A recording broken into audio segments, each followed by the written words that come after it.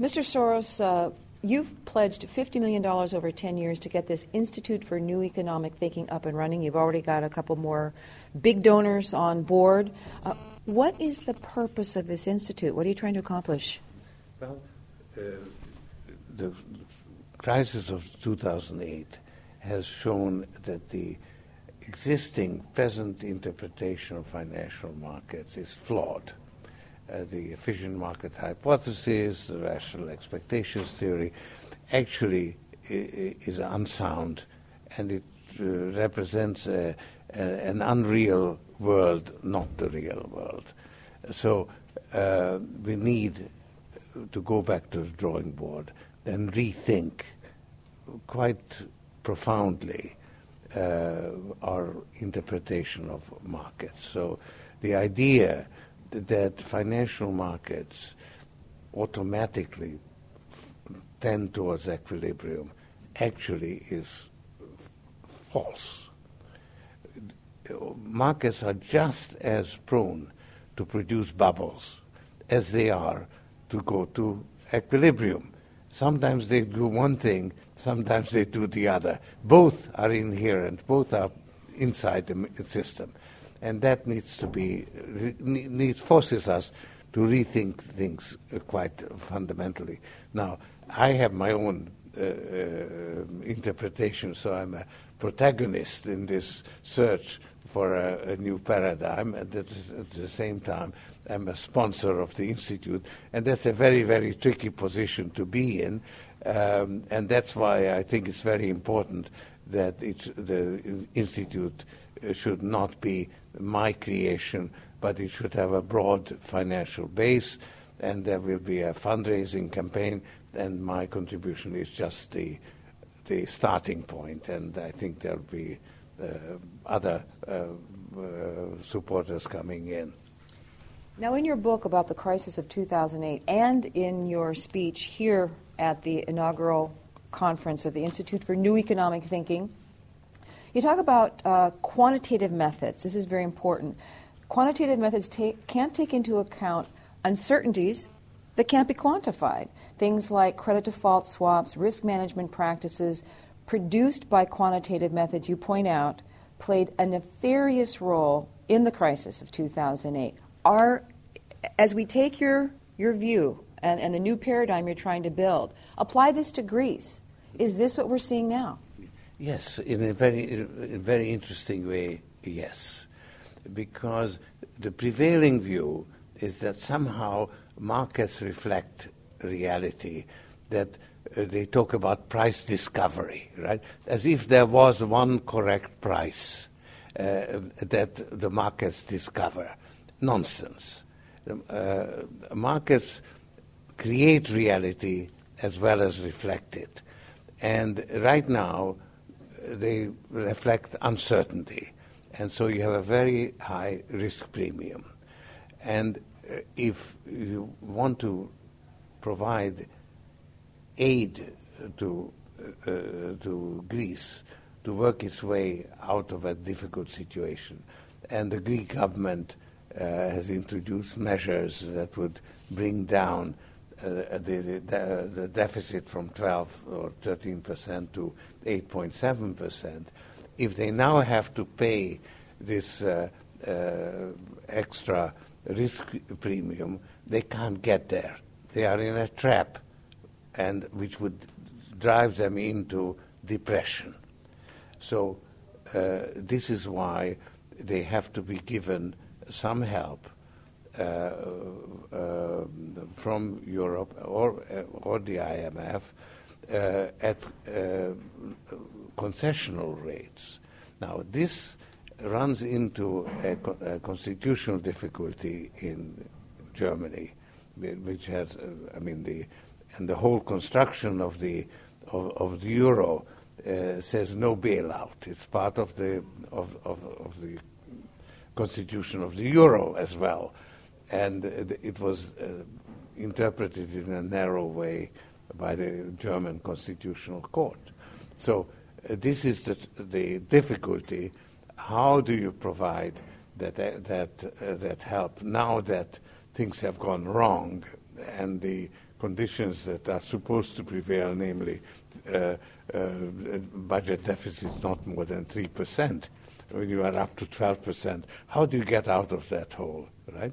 That's once you know that it requires Greece to do its part and the Eurozone to do its part, then you have to find some kind of a temporary fix that allows Greece to get some support at a very low interest rate, and then it could dig itself out of the hole. Does the German hardline toward Greece make the Eurozone seem more fragile, or does it strengthen its future? This is the big question. Is there a political will in Europe to hold Europe together? That's really, it's a make or break situation for the Euro and, in fact, the European Union.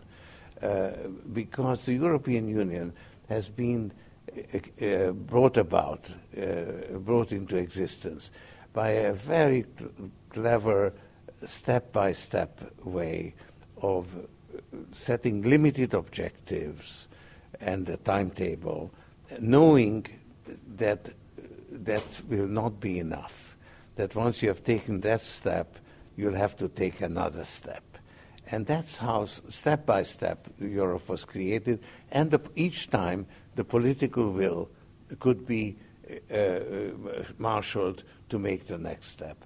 Now you have created the euro, which was by design an imperfect currency, because it had a common central bank, but it didn't have a common treasury. And that was a flaw that was recognized. I've talked about it. Lots of people talked about it. Now this flaw has brought about a crisis.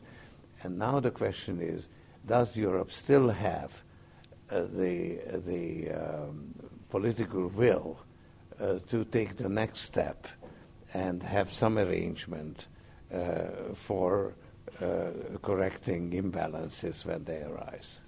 I'm going to ask you a question, very simple, and then we can move on from the Greece question. Again, in your book, and in many speeches, you've pointed out that the collapse of Lehman Brothers was really the event that pushed us over the edge, led to the financial abyss. Are people exaggerating to draw parallels with Greece? In other words, that if Greece were allowed to default, that this would have a similar cascading effect in Europe and perhaps in the rest of the world? No, I don't think they are exaggerating, because I think that is where, you see, we are not really out of the crisis. We survived the default of Lehman by the authorities taking exceptional steps. But the imbalances which have caused the financial collapse have not yet been corrected. And one of the imbalances actually is between creditor countries and the borrowing countries, the debtor countries. And this was an issue that was at the foundation of the Bretton Woods institutions.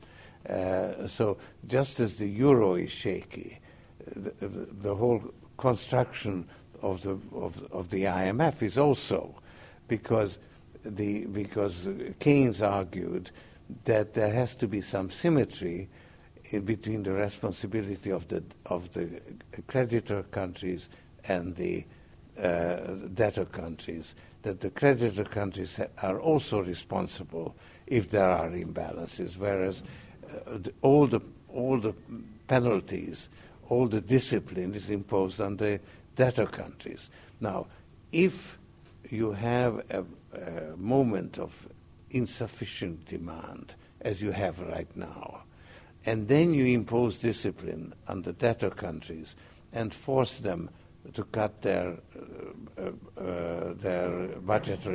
budgets, then you push yourself right back to where you were in the 1930s, and as if Keynes had never lived. And of course he did, and he pointed out that you have sometimes conditions of insufficient demand, and you need artificial steps to stimulate demand. Finally, what is George Soros' message to the world right now? If people are listening, what do you want them to think about? What are you trying to get out right now at this point in your life? Well, look, we've had a whole edifice of economic theory built on some assumption of perfect knowledge, or some form, perfect information, perfect markets, tendency towards equilibrium. It's a false world. That's not the way the financial markets operate.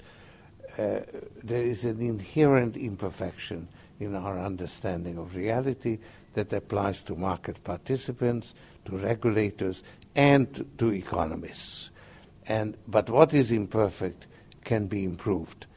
And now that we see how the false theory has created tremendous damage, trillions of dollars of losses, it's really urgent to improve our understanding and rethink our view of the world, knowing that whatever we think is bound to be flawed.